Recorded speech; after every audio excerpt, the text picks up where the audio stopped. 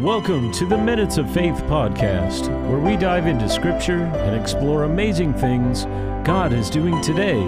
Our aim is for you to receive encouragement and God's direction for you in today's world. Here's your host and author of her latest book, Praying for America and the Army of God, Debbie Jansen. Are you worried? Do you find your day filled with concern over the future? Perhaps you worry about your present relationships.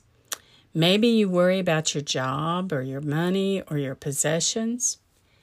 Worry is like an unseen cancer that keeps growing even while you're asleep. After a while, it takes possession of every thought, every situation, and every relationship. Even when something good happens to you, you often find it difficult to feel happy or to accept that you've been blessed.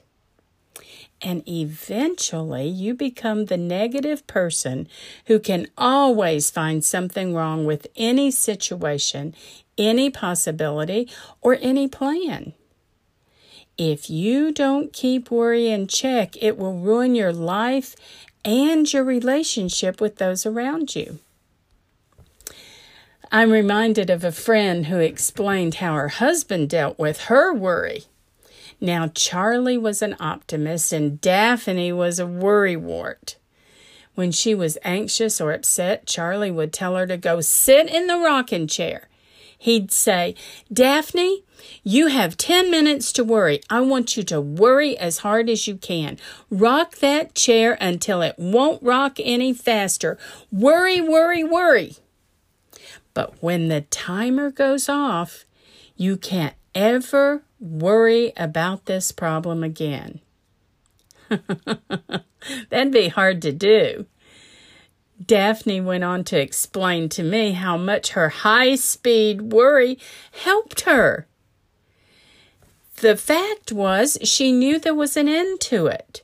She knew that she had done all the worrying she could as hard as she could and as fast as she could. She knew when she stood up, she was not allowed to worry about it, so she physically put it in the hands of Jesus. Being determined to trust God with her problem gave her a sense of release. It was as if she was no longer responsible for the outcome of the problem, which in most cases she wasn't responsible anyway. She smiled as she told me the story. "That's the only kind of worry I will do anymore," she said. "I just force myself to understand that God's power to solve the problem is bigger than my inability to accept the possible consequences." Do you have a plan that will help you overcome worry? Maybe it's taking a walk. Maybe it's sitting on the porch with a good book. Maybe it's learning a new scripture or talking to a friend. Whatever your plan, be sure that it includes Paul's teaching in Philippians 4:4-9. He said, "Rejoice in the Lord always." Let me say it again. Rejoice. Let your gentleness be evident to all. The Lord is near. Do not be anxious about anything, but in every situation, by prayer and petition, with thanksgiving, present your requests to God. And the peace of God, which transcends all understanding, will guard your hearts and your minds in Christ Jesus. Finally, brothers and sisters, whatever is true, whatever is noble, whatever is right, whatever is pure, whatever is lovely, whatever is admirable, if anything is excellent or praiseworthy, think about such things. Whatever you have learned or received or heard from me or seen in me, put it into practice, and the God of peace will be with you. As you go about your day today, I hope that you will not have to sit in a rocking chair and worry.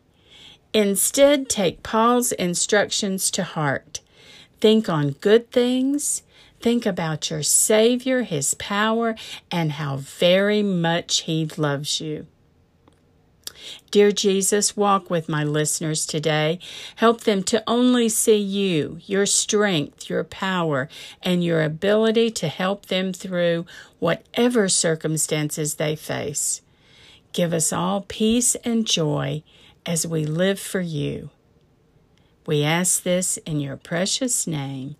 Amen.